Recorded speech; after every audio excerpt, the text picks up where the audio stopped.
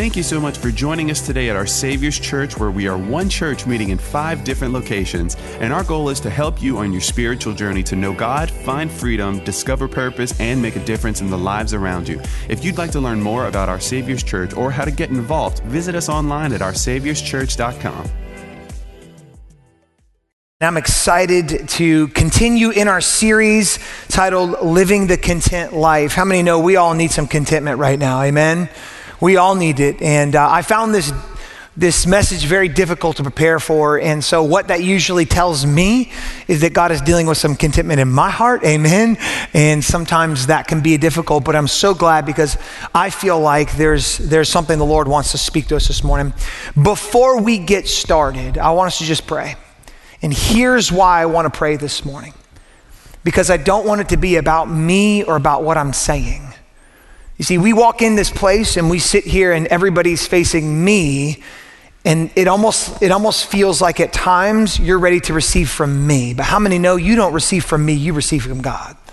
That's what you want. And that's what we want, right? We don't want to receive from me, we want to receive from God this morning. And so our prayer is that all of us, including the speaker, opens up our heart this morning to receive the revelation that God has for us. Because once there's revelation, then comes the hard part, which is application. And without the application, revelation is just a good thought, y'all. I don't want you to leave here with a good thought. I want you to leave here transformed. And it's not for me to do, but it's for the Holy Spirit to empower. We just have to be willing vessels. So this morning, we need to take our lids off. Because if I want to put water in a cup, guess what? I can't fill it up if the lid is on it. And while Pastor Dave was up here doing the front end, and I don't normally do this, I felt the Holy Spirit talk. And he said this to me: there's someone or some people in here this morning that when you walk out of this room, there's going to be some things that are going to break off of you. There's going to be some things that are going to fall. Listen to me. But if you don't take the lid off, I'm worried you won't receive what's about to happen. And those are not my words. I believe those are the Holy Spirit's words. And so this morning we're going to pray, and we're going to believe that as we read God's word, transformation is coming. There's some things going on. There's some things that you've been battling with that you don't know what to do with. And as you walk out of this room, I believe it's going to fall off because you're giving it over to God. So Father, if you feel comfortable, I just want you to lift your hands right where you are. You don't have to lift them high. Just lift them. Father, we open our hands this morning as a posture and a surrender that we're here for you. There's nothing we can do, God. We can put up the fancy lights, we can put up the fancy music, and we can actually have fancy words, Lord. But it's you that moves, Holy Spirit. So we still our hearts this morning and know that you are near us. You are near us, God, and you want to transform us from the inside out.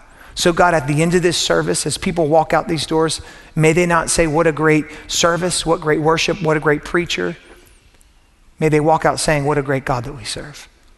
Transform our hearts, God. We take off the lid, Lord. We take off the false bravado that everything is good, and we open it up to what you have for us this morning. Holy Spirit, speak to each and every single one of us today. In Jesus' name we pray. And everybody said amen. I want to start this morning as we continue in our series, Living the Content Life. I want to start this morning by reading a verse that might be familiar to a lot of us. If you're an avid sports fan, or you have watched sports for a while, or whether you're just in this world, you've been in this world a lot, and you do a lot of reading, you've probably come across or stumbled across this verse at some point in your life, or whether you're a Christian or you're not. And it's a verse that we all know, but I want us to read this, and I'm going to read it once, and then we're going to read it together.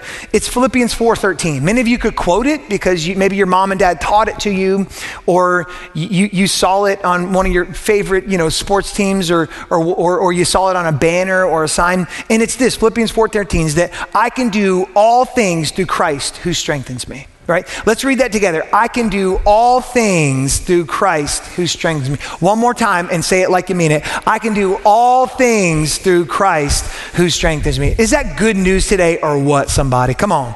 It's good news. It's good news because Tim Tebow said it was good news, right? Some of y'all remember in 2009 when he was on the cover of Sports Illustrated, he wore on his eye black, right? What did he wear? Phil 413. Some of y'all thought he was talking about his Uncle Phil, meet me at 413, right? Some of y'all didn't even know that was a Bible verse, but it's a Bible verse. And you see, I saw, being in the athletic realm, my background, I saw that a lot. Tattoos, I saw it everywhere, from banners that would say Philippians 4:13, and then, Tim Tebow, and I loved him. He is an amazing guy, and he would write that on there, and he's going out on the field, and he's like, I can do all things through Christ who strengthens me, and he's like winning the Heisman. I can do all things through Christ who strengthens, and some of y'all LSU fans are just boo-hooing right now because you're getting some memories back. But remember, he won the national championship, and I can do all things, and you couldn't hate the guy because he had scripture written on his face. So like every time you looked at his face, you're like, God, I love him. I have to love him, right? And he's just, and it's a great verse, and it's amazing, and we can rejoice in that this morning. And some of you maybe have used that before. You've that scripture. I know I've prayed it in locker rooms. I'm praying with the saints, and I'm like, oh, God, you give us strength today. We can do all things through Christ who strengthens me and us, and we're going to go out there and win the game. And then I heard, that the other team prayed that same prayer, so I'm wondering who's God actually hearing, kind of strange there. But still, he gives us all strength, and we tend to use that verse to gain success or favor, don't we? We tend to kind of go, I want to make sure that I'm going to get strength so I can go out and be successful, so I can conquer. And it's a great verse for some of you, and just to kind of pull it back to normal life, maybe some of you have used that verse in the context of when you're going into a job interview, you're walking in going, I can do all things through Christ who strengthens me, and you're hoping to get the job. Or like me, you're lugging your 5 kids around Disney World, and you have 3 on your back, and you're going, I can do all things through Christ who strengthens me, and you're trying to muscle through it. Or maybe you're at CrossFit, and you're trying to PR or whatever it is. You're trying to do all things through Christ who strengthens you.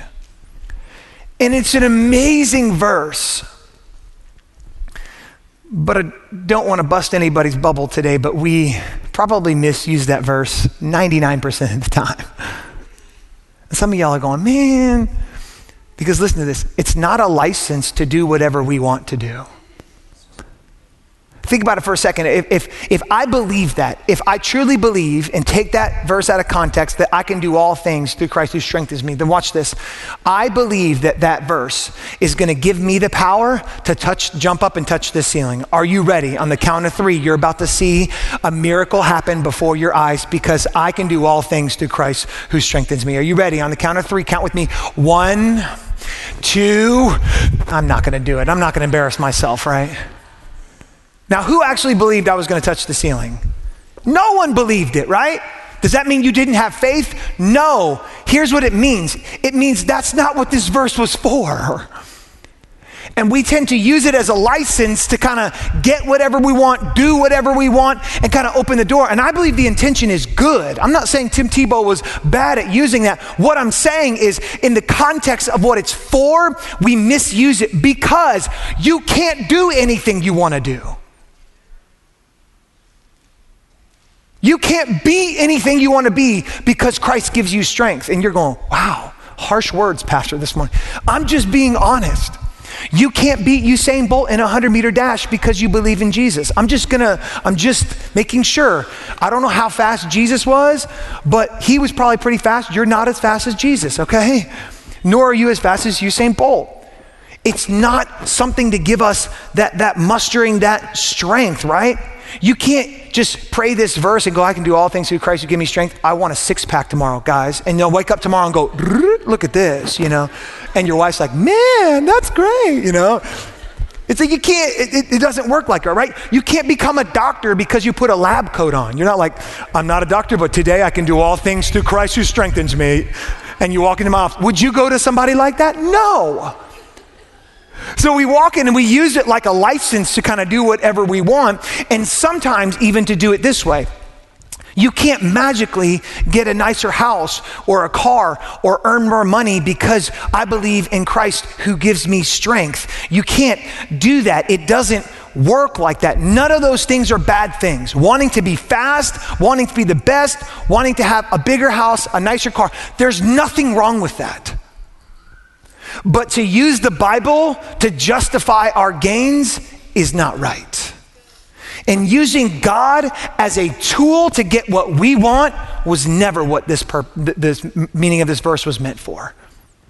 Because let's back up for a moment and stick with me here. Let's actually see who wrote this verse. When you're reading scripture, one good thing to do, or when you see scripture, is to begin to pull back from the text and read the entire chapter. Maybe even read the context of the whole book. What was it about? Because it changes what it was for. And listen to me, when you're reading the Bible, and we're gonna read some verses in a second, when you're reading it, some of these epistles, they're called letters. Those are essentially letters that Paul, Peter, some of the other apostles wrote. And as they wrote them to these churches, right, it got canonized into the Bible and the New Testament that we know today. So these are letters. So though it wasn't directly written to us, it absolutely was written for us. Do you understand what I'm saying? And so we can utilize this opportunity to peek into a view of what the Apostle Paul was talking about. Because it was the Apostle Paul that was writing and penning this verse. And he didn't tattoo it on his arm, right? Philippians 4:13 right there, guys, let me show you, and there's nothing wrong with that, but he didn't tattoo it on his arm. He was writing it in a jail cell. You heard Pastor Jacob talk about it last week. He was in prison in Rome, writing to the church at Philippi. Now, it's a little different than what you think, right? It's a little different than what you can imagine, because Paul wasn't using this verse so that he could kind of get a better jail cell, amen? He wasn't like, I can do all things through Christ who give me strength. If he could do that, why wouldn't he break out then? Do you think he wanted to be in there? Do you think he enjoyed being in there? No. So then we need to back up and look at who wrote this and why he wrote it. If Paul was in prison, how did Paul really get there? Well, if we look in the New Testament, and you can read all throughout some of the letters, you can read and put the story of Paul together.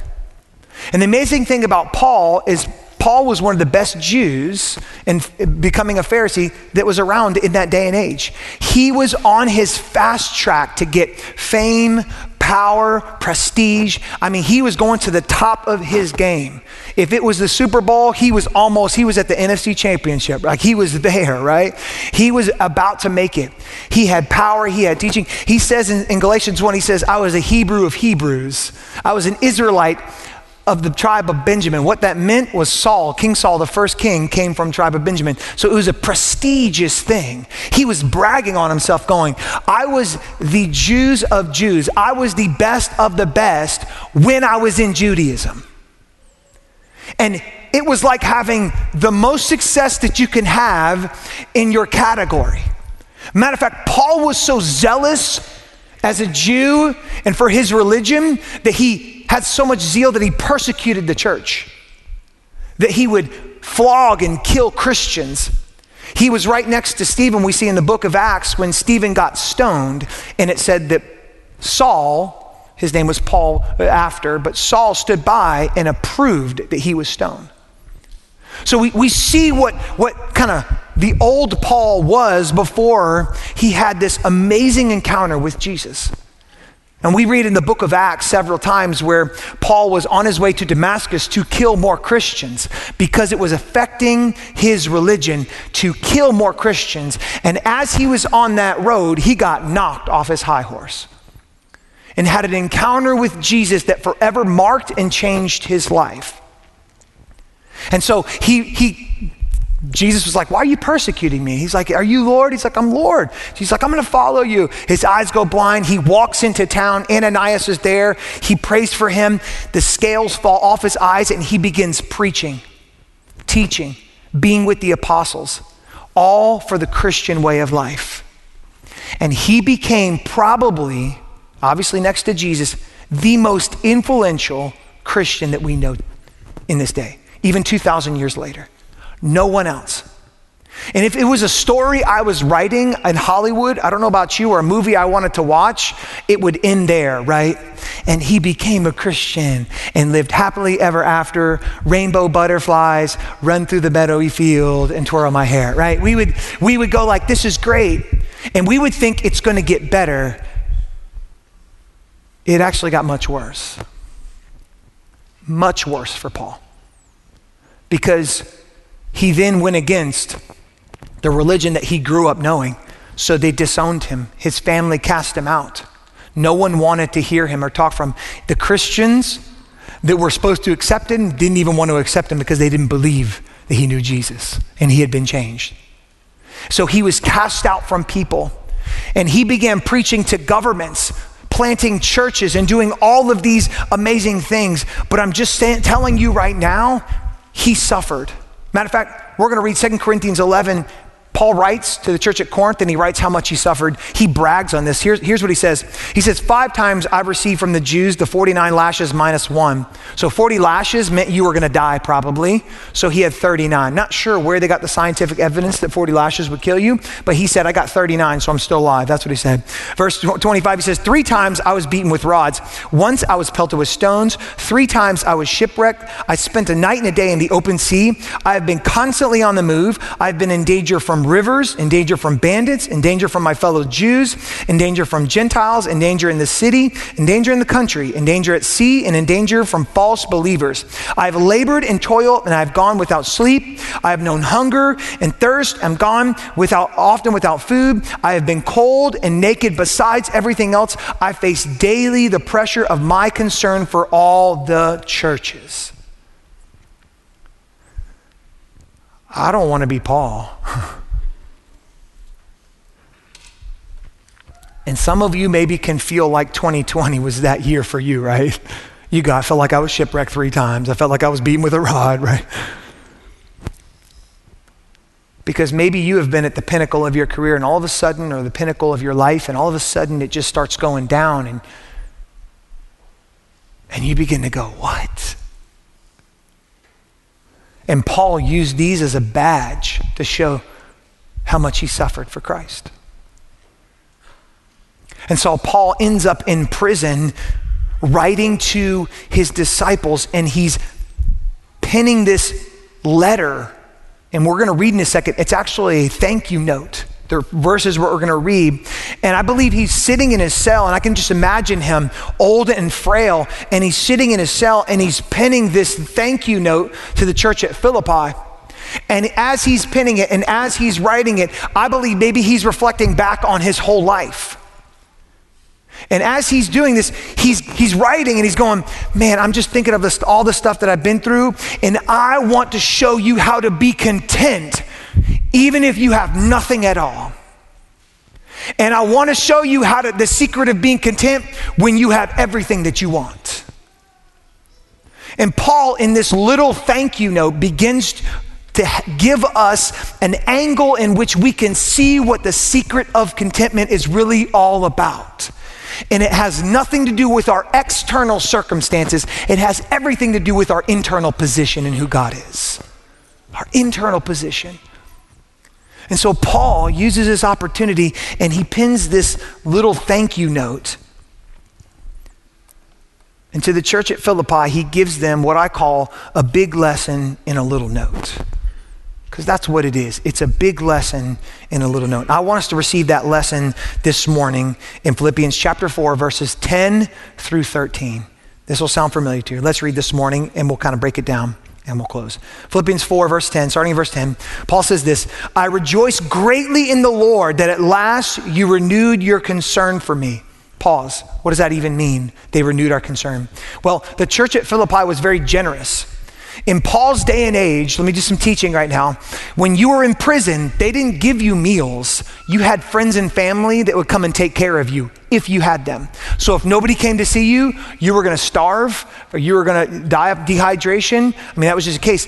So Paul was thanking them because the church at Philippi had gathered some gifts together and sent it to take care of Paul. And so he's rejoicing greatly in the Lord that at last they renewed their concern for me. Here's what he says. Indeed, you were concerned, but you'd had no opportunity to show it. Maybe they couldn't get the gift there. Maybe there was no donkey to ride. Maybe they didn't have enough money. We don't know why, but they couldn't show it, and they finally were able to show it. But here's where it changes in verse 11. Check this out.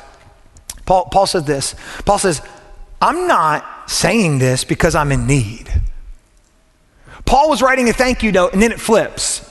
It doesn't feel like a thank you right now, right? Come on. And he says, I'm not saying this because I'm in need, for I have learned to be content whatever the circumstances. Verse 12, and I know what it is to be in need, and I know what it is to have plenty. And I have learned the secret of being content in any and every situation, whether well-fed or hungry, whether living in plenty or in want. Verse 13, this is where this is our verse.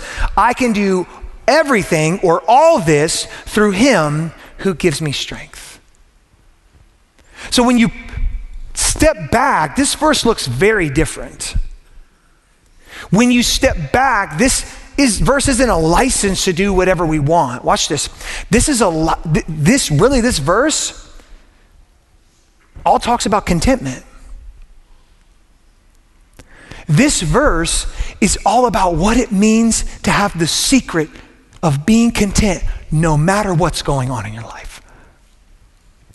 Think about that. So if Tim Tebow, and I know I'm picking on Tim, but that's okay because he's a great guy. But if Tim Tebow writes that on there, here's what that would mean. That would mean whether I fall flat on my face, whether I don't win the Heisman, whether we go 0-12, whether I don't make it to the NFL, watch this, I'm content because Jesus is my Lord and Savior.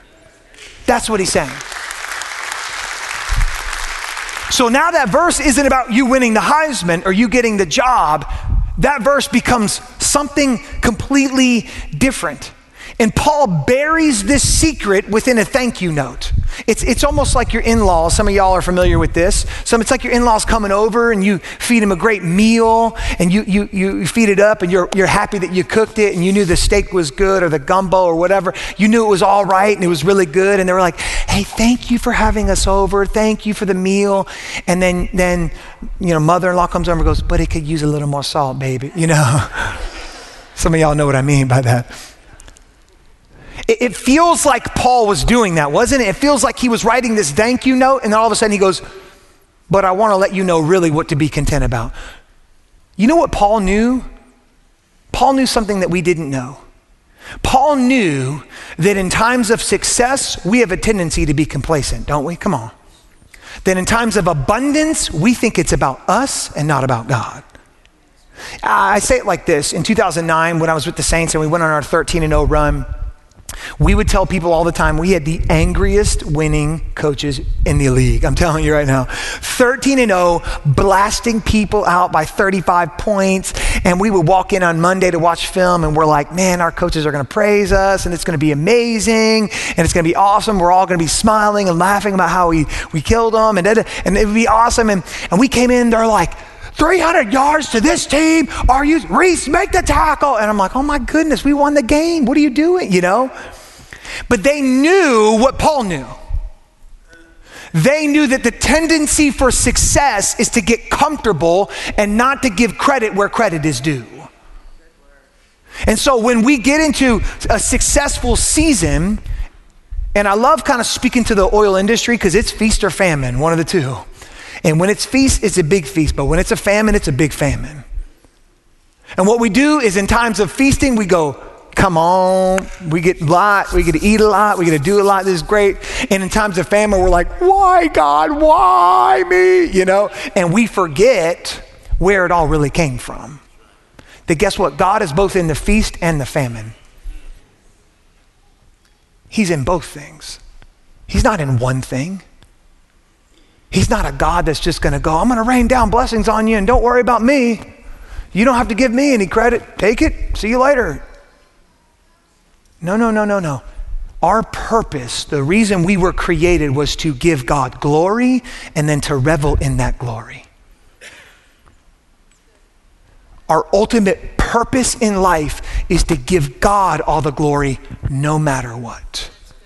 Some of us thinks it's about us and we think, I get the glory. No, God gets all the glory. God gets all the glory. And we see right here that Paul was one of the greatest mentors, the greatest coach, one of the greatest church planners, because he never missed an opportunity to give a lesson to those that he was teaching. And in this thank you note, he begins to show them the secret of contentment, meaning don't rely on the gift that you gave me. It was great, thank you for it, but guess what? I'm gonna teach you the lesson of being content. I'm gonna teach you the secret of being content. Because what a great coach and a great mentor knows is this: just tell me where to put my eyes, because where my eyes go, my body will follow. Where my eyes go, listen to me guys, my body will follow. And a great coach will tell you where to put your eyes. A great mentor will tell you where to put your eyes. And Paul took this opportunity to go, I want to get you to focus on what's important. He said, you did a great thing, but don't get too big, right? Remember, come on back in. He said, remember, it's not really about you, it's all about God. And he gives them the secret of contentment in this short and little note. Because how many of y'all know the focus of the world for contentment is really trying to fulfill the desire for more? How many know that, right? So more. How many of y'all seen infomercials? We don't even watch my kids don't even know what infomercials are anymore, but right? You watch infomercials and they're addicting, aren't they? Come on, I mean, I'm just being honest up here. They do a great job of pitching their product, right? It is amazing. I remember I was flipping through not too long ago and I think the remote got stuck because I don't usually watch that stuff and I'm just like, why is it? And I think it was about pans, right? It was like, nothing will stick to this pan. And I'm like, okay, whatever, and they're like, watch this cheese get burnt on there. And I'm like, what? Cheese can get stuck? No way. And look at the egg, dried on, but flips right off. And I'm like, this is burnt chocolate? No problem. And I'm like, all of a sudden I find myself 3.5 minutes later sucked into this infomercial. And I'm just like, this is amazing. We could get pans that we could put our kids on there that won't stick to them. They would just flip them right off. We just it's amazing. And I'm sucked into this infomercial and I look over at my wife and I was like, sweetie, we need one of those. We need and only for $19.95 we can get 2 sets. That's even better. And my wife looked at me, she goes, absolutely not. What's crazy is 3 minutes before, I had no need for this, but all of a sudden, it was up in my face and it convinced me that I had a desire and a need that needed to be filled. And so what was a want turned into a need, y'all. And the world will fool us like that, won't it? It'll think that you need the next job. It's something I call the next thing dilemma, because we're always wanting to have the next thing. And listen to me, there's nothing wrong with nice pans or nice houses. There's nothing wrong with any of that. But when we just want more and we think that if I just get this next job, watch this, if I can just pay off this debt, man, our life will be so much easier. Let me caution you. I counsel a lot of people. Pastor David counsels a lot of people who have paid off their debt. Guess what? Their life is still broken. And they're still discontent with everything. Because living an easy life is not the answer. It's being able to live the godly life when it's not easy. That's the answer. And we sit there and we say, well, if I just had this, if I just got this job, if my kid would just start acting right, please, Lord Jesus, right? If I could just get them out of the house and into college, everything will be good. If we could just have a little more savings, if I could just get a job. And it feels like once you get to the next thing, you still, next thing? I've heard, when I was in the NFL, I heard players talk about, if I could just get $3 million, if I get to $3 million, I'm gonna quit the game. I'm just gonna quit it altogether. Well, they get there, but they go, nah, I want more now. It's like, you always want more. There's never not a next thing. And the problem is when we put our hopes, dreams, and desires in that next thing, it will never fill us up. It will always let us down, and there will never be contentment. Because Paul knew exactly what he was doing. And the world's quest and focus for contentment is not our Christian belief in what contentment is about. Matter of fact, let me give you what I believe Paul's words show us, and what I want to break down for the next 10 minutes, and then we'll close, is this: the secret of being content in all circumstances. You can write this down, take a picture. In all circumstances is to focus on the Lord as sovereign, Savior, and strength. Those are three big terms, and we're going to talk about them, and then we'll close. The secret of being content in all circumstances is to focus on the Lord as sovereign, Savior, and strength. Number one, write this down. Contentment comes from focusing on the Lord as the sovereign one to whom I must submit. Listen to me now. This is really big. It's one thing to know the one in control. It's another thing to submit to the one that's in the control. Say it again. It's one thing to know the one, God, who's in control of everything. It's another thing to submit to him. Paul, at the beginning of that thank you note, he said, I rejoice in the Lord. Pause. He made sure he gave God all the credit, y'all. He said, I know who's in charge. I thank the Lord that he used you to give me a gift. Paul, in his thank you note, knew that God was in control. But I don't think this was easy for Paul. Matter of fact, Paul says that I have learned to be content. Contentment is something that you learn. It's a process that you walk through. When you're walking with God, you begin submitting to the process of going, God, you're in control. You're in control. You're in control. And little by little, you learn to walk with him and you learn to trust him, just like you and your spouse. When you guys got married and you moved into the house together and you're like, oh, this life is going to be so great, right? It wasn't so great at first. We all know, right? Don't lie. And you get in there and you're getting used to one another and it was awesome, wonderful, great. And you're walking together and as you walk, you learn to trust one another in areas you didn't even know that you needed some help in. And you begin walking and trusting. You learn how to grow together. Paul is going, I know how to be on the top of my game and have everything I've ever wanted. And I know what it's like to have nothing at all. He said, but I've learned to be content in all circumstances. Why, Paul? Because I know the one that's in control. I know the one who can give me everything, and I know the one who can take it away. I know the one that's going to provide for me, and I know the one that wants what's best for me, and he'll take away what I don't need if I'm desiring it too much. Not because he doesn't like you, but because he loves you. He'll take something away for you to go, it's becoming your God, you don't need it. I want to be your God. And we see Paul in this amazing first kind of verse start to understand everything that God was trying to do, that he is in control. Now, we have a control problem here in the United States of America. Amen? So where are all my control freaks at? I'm me included. Come on, somebody. You're the ones that don't like anyone to drive you around. Some of your spouses, look at y'all. Some of y'all are waving their hands in the air for them. It's like, dang, Pastor David's right here for marriage counseling. We'll help you guys, okay? Right? Some of y'all, you know that because you know you're a control freak because you can't stand when somebody else drives you somewhere. You're like, and you're itching, you're like, yeah, I'll ride with you, but do you want, maybe we'll take my car. We'll take my car, no big deal. And many times it's because you're nervous of the driver, but let's just be honest, you really just don't like to be out of control. You want your hands on everything. You want to control and you want to steer and you want to turn. And I'm the same way. I'm a control freak.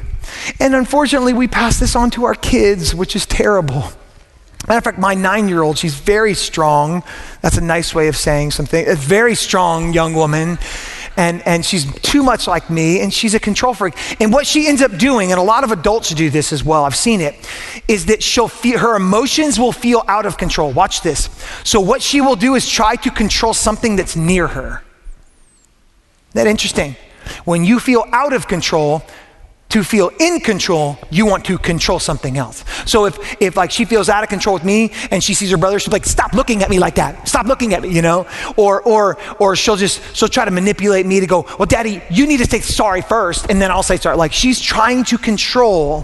When I tell her this, I'm working on her and I go, sweetie, control is a myth. None of us have control. The only control we have is to submit under the sovereignty of God's amazing rule as Father, King, Lord, friend, and Savior.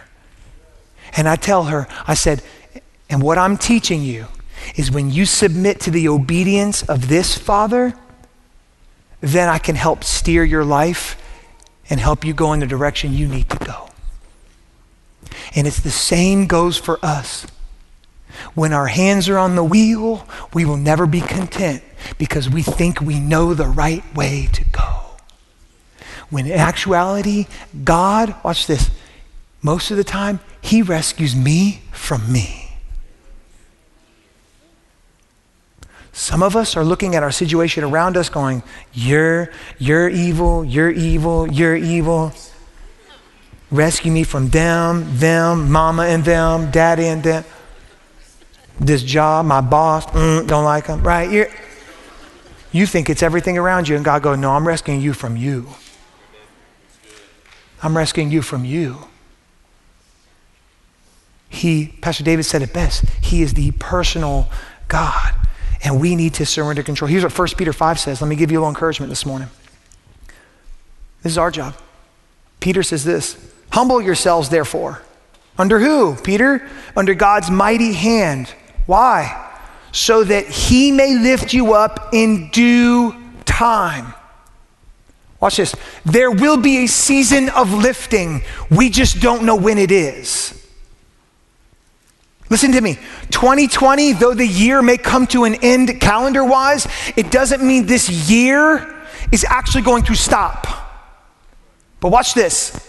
In due time, if we humble ourselves, God will lift us up. And watch this, verse 7, because some of y'all have anxiety right now, so cast all your anxiety on him. Why? Listen to me, look at me, because he cares for you.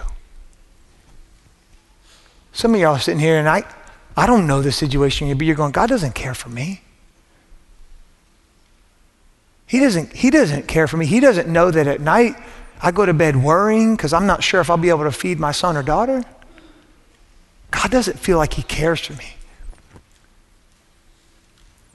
Look at me. Just because you feel out of control doesn't mean he's not in control. He cares for you. He cares for you. He cares for you. Number 2, write this down. Not only is he sovereign, but contentment comes from focusing on the Lord as the Savior whom I serve. So many times that we think that our plans for our lives are better than God's plans. And here's why. We can make sense of our plans. We can't make sense of God's plans. Isn't it true? We do. I remember before I moved here about 7 years ago and became a pastor, I told my wife, my dad, my mom, anyone who would listen to me, I'll never become a pastor. And look where my life plan took me, okay? Nowhere in the realm of possibility did I ever see becoming a pastor or speaking on stage. And all of a sudden, 7 years later, I look back and go, that's not my plan, that's God's plan. Because he's not just Savior of our sins, he's Savior of ourselves. Which means I don't know what's best for me. And I know that God in my time of need will provide the things that I need when I need it. Not before, not after, usually when I need it. Why? So that we can rely and submit under his control and authority as Father and Savior. That way we don't get too far out from God, but guess what? We're not groveling on ourselves. He gives us the right time, the right moment. He saves us and picks us up when we need it. And there's a purpose in that. Because we serve the Savior because of what he's done for us. And I believe Paul knew this right now. He was in need from the church. He was in need in the prison. But he said, I want you to know I wasn't in need because I've learned to be content. I believe Paul knew what Jesus said, the promise that Jesus had in Matthew 6:33, where he said, but seek first the kingdom of God and his righteousness, and all these things will be added to you. In context, Jesus is saying, you don't have to worry about what you're where you're going to eat, where you're going to sleep, what clothes you're going to wear. Why? He goes, because your Father in heaven knows what you need. So seek first. Now, from a practical standpoint, we're going, cool for you. You're in ministry because you love God, so you must be doing good. But for me in the real world, I can't really seek God first. I think there's a misnomer about seeking God first. What does that mean? Watch this. It's loving the Lord your God with all your heart, soul, mind, and strength. It's the great commandment. Loving the Lord your God with all your heart, soul, mind, and strength. That, all of it, that is seeking God first. It doesn't mean, watch this, that you have to work for him or work in a church or do ministry all the time. It's where your heart is. It's where your heart is. And we see this time and time again, and that Paul goes, I've served God whether I've had a lot or whether I've had a little. I've always served God, and he provides for my needs. He knows what you need. Paul never stopped serving God. And there are so many people in here who go, I just don't have time to focus on the Lord. I just don't have time. You don't not have time, because as you seek and serve God as Savior, watch this, he provides for your basic need. But don't be confused. Don't confuse need with greed, though. Come on, somebody. Don't confuse need with greed, because what we define as need isn't always what God defines as need. Amen? What we define as, God, I need this. God goes, do you? Because if I give you that, I don't think you're really going to seek me anymore. God says, show me you can be faithful with little. I'll show you can be faithful with much. Watch this. We serve him in our giving. Pastor David talked about it today. Part of the faith process in discipleship is getting to the point where you're tithing. And I would say this, tithing is probably one of the last things that most believers do. Why? Because it's the hardest thing to do. Because watch this, you're saying, God, here's my money, but I don't know how I'm going to live. I don't know what I'm going to do. And what are you doing? You're putting all your dependency upon God. That's all he's ever wanted. He doesn't want you just to give to the church because you love the church. He wants you to give to him because you love him and you trust him and you put all your faith in him.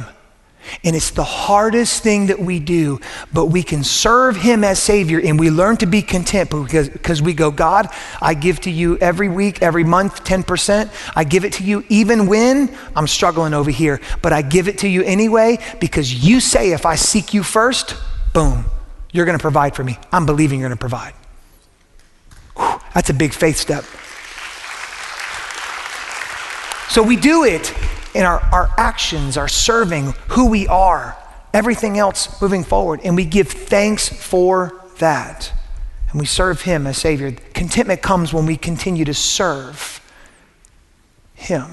Number 3, and we're closing here, is this. Contentment comes from focusing on the Lord as the strength in whom I trust. So, full circle. We started with Philippians 4:13. We're closing with 4:13. This verse begins to mean something different now. Because Paul says, I can do all things. All things. Paul didn't mean we can do anything we want, but he did mean we can do everything God has called us to do. What does that mean, Pastor Chris? That means when you think you don't have the strength to do something, God provides that inner strength. That word through, the Greek preposition, actually means in. So it could be like this. I can do all things in Christ who gives me strength. Jesus isn't a tool that we use to get what we want. He's the sufficiency that we need for everything we have. So watch this. When you think you're not enough, man, look at me, to give a devotion in your family every morning and to sit there and to read a scripture and talk to your kids, to pray with your wife, and you're going like, I can't do that. I don't read the Bible as well as you do, or I don't have words to speak. This is when it applies. This is when you quote Philippians 4:13, you go, I can do anything through Christ who strengthens me. Because you're going, I'm not relying on my strength or my words. I'm relying on the presence of God. I'm relying on the power, the infused power of the Holy Spirit to speak to my wife, edify my wife, pray for my wife, wash her in the words, pray for my kids, and build my family. I hear so many times, so many men just go like, I don't know what I'm gonna say in prayer. I tell them, pray with your wife every night. Not the Our Father, it's a good prayer, but I want you to pray to God. Let her hear you talk to your Heavenly Father. It will bring security to her. Take her by the hand and say, I'm leading, let's pray. And when you pray, you're going, I don't know what I'm gonna say, God. I don't know what to say. And you just talk. I don't care if you stumble, mumble, you work your way through it. Why? Because you can do all things through Christ who gives you strength. I was with my son the other night. Literally, it was a couple nights ago. And I lay down, I pray with all my kids at night, and I'm praying with them individually. And I prayed with my 4-year-old, and as I'm praying with him, I just felt like the Spirit was going, ask him to pray. And so I asked my 4-year-old, I say, hey bud, you want to pray? Oh no, Daddy, you pray. And I was like, I already prayed. He's like, oh, okay. I was like, great, you're listening. Awesome, wonderful. And I go, well, why don't you try? He goes, Daddy, I don't know how to pray. He's 4 years old. And I go, buddy, well, just do what Daddy did, and I've taught you to pray. And here's what he said, and it just like melted my heart. He said, Daddy, what if I mess up and I don't have the words to say? And man, I'm writing this message, and I just felt the Spirit quicken. That's when you use this verse. Hey, buddy, you can do all things through Christ who strengthens you. You might not have the words, but God didn't say have good words. He said have a good heart. Listen to me. Your kids and your wife don't care how you say it. They care what you do. And we tend to overthink and think it's about our strength. No. The secret of contentment is not self-sufficiency, it's Christ's sufficiency. It's Christ's sufficiency. That I am nothing and can do nothing without him, and I am content having nothing or having everything, because without him, I am nothing. And when you get to that place where it doesn't mean you don't worry, it just means you know who to place your worry upon. It doesn't mean you don't get angry, you just know, you know who you take your anger to. All of those things you work through, but I am content, not because of what I have, as Paul said, or because of what I need. Listen to me, because I can do all things, what he has called me to do.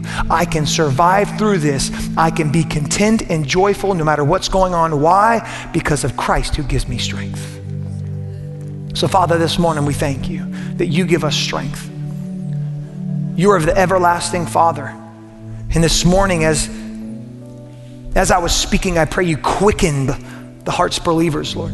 The hearts of the believers that are in this room, Lord, right now. Quicken their heart.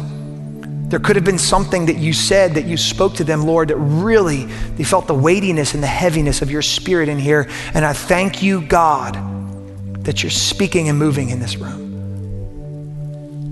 Lord, thank you for being in control when it feels so out of control in this world, God. Thank you for being sovereign over all. Thank you for being our Savior, our rescuer, our Redeemer, our refuge in tough times, where we can find joy, where we can dance on days that we don't know if we have the strength to dance. And thank you, Lord, for being our strength and holding us up when we feel like collapsing down, God. I pray for all those in here, Lord, who feel like this is impossible. May the words of your word, Philippians 4:13, reign true, that they can do this. They can live a godly life in word, action, thought, deed, because you give them strength. Thank you, Holy Spirit. With all heads bowed, all eyes closed this morning. Maybe you're here this morning, this sounds foreign to you. You're going, this sounds great, but what you're speaking of is a relationship with Jesus, and I don't have that relationship. How do I have what you have, Pastor Chris? Well, it's not magic. It's just faith. We just have to turn away from what we think is best and turn to what God says is best. And we commit our lives as followers of Jesus. The Bible says, Romans says this, confess with your mouth, believe in your heart, and you will be saved. Not just saved and go to heaven, but bringing heaven here on earth. Finding that peace that only God gives you. And maybe you're here this morning, you're going, I want to start that relationship. I've never done that before. Well, it's as simple as A, B, C. A, we just admit we're sinners. You can't do it on your own. We're in need of a Savior. B, you believe that what Jesus did on the cross 2,000 years ago was enough to cover our past, present, and future sins, and he sits enthroned upon God where we confess him as Lord, King of our life, and as Savior of our hearts. Today, you can invite him in and commit yourself to be a disciple and a follower of Jesus. It's not about attending church. It's about living like Jesus lived and walking with him. And I'm just going to pray a prayer. Matter of fact, we're all going to pray a prayer this morning. But if you've never done that, you've never committed your life to Jesus, we want to give you that opportunity right now. So if you're going, Pastor Chris, include me in that born again prayer, all heads bowed, all eyes closed. I don't want anybody looking. But if you go, Pastor Chris, include me in that prayer this morning. I want to commit my life to Jesus. I want to become a follower of Christ, and I've never done that before. I just want you to slip your hand up and wave it at me. I'm the only one looking. I see you. Thank you. Anyone else? Awesome. Wonderful. Thank you. I see you. Thank you. Anyone else? I see you. Thank you. Wonderful. Thank you. Awesome. Well, church, with all those hands that were raised this morning, repeat after me. Dear Lord Jesus, I believe you're the Son of God. I believe that on the cross, you took my sin, my shame, and my guilt, and you died for it. I believe you rose from the dead to give me a place in heaven, a purpose on earth, and a relationship with your Father. Today, Lord Jesus, I turn from my sin to follow you no matter what. And I declare that God is my Father, Jesus is my Lord and Savior, and the Holy Spirit is my helper, and heaven is now my home. In Jesus' name we pray. Amen. Amen. Come on, can we give it up for all those who raised their hand this morning?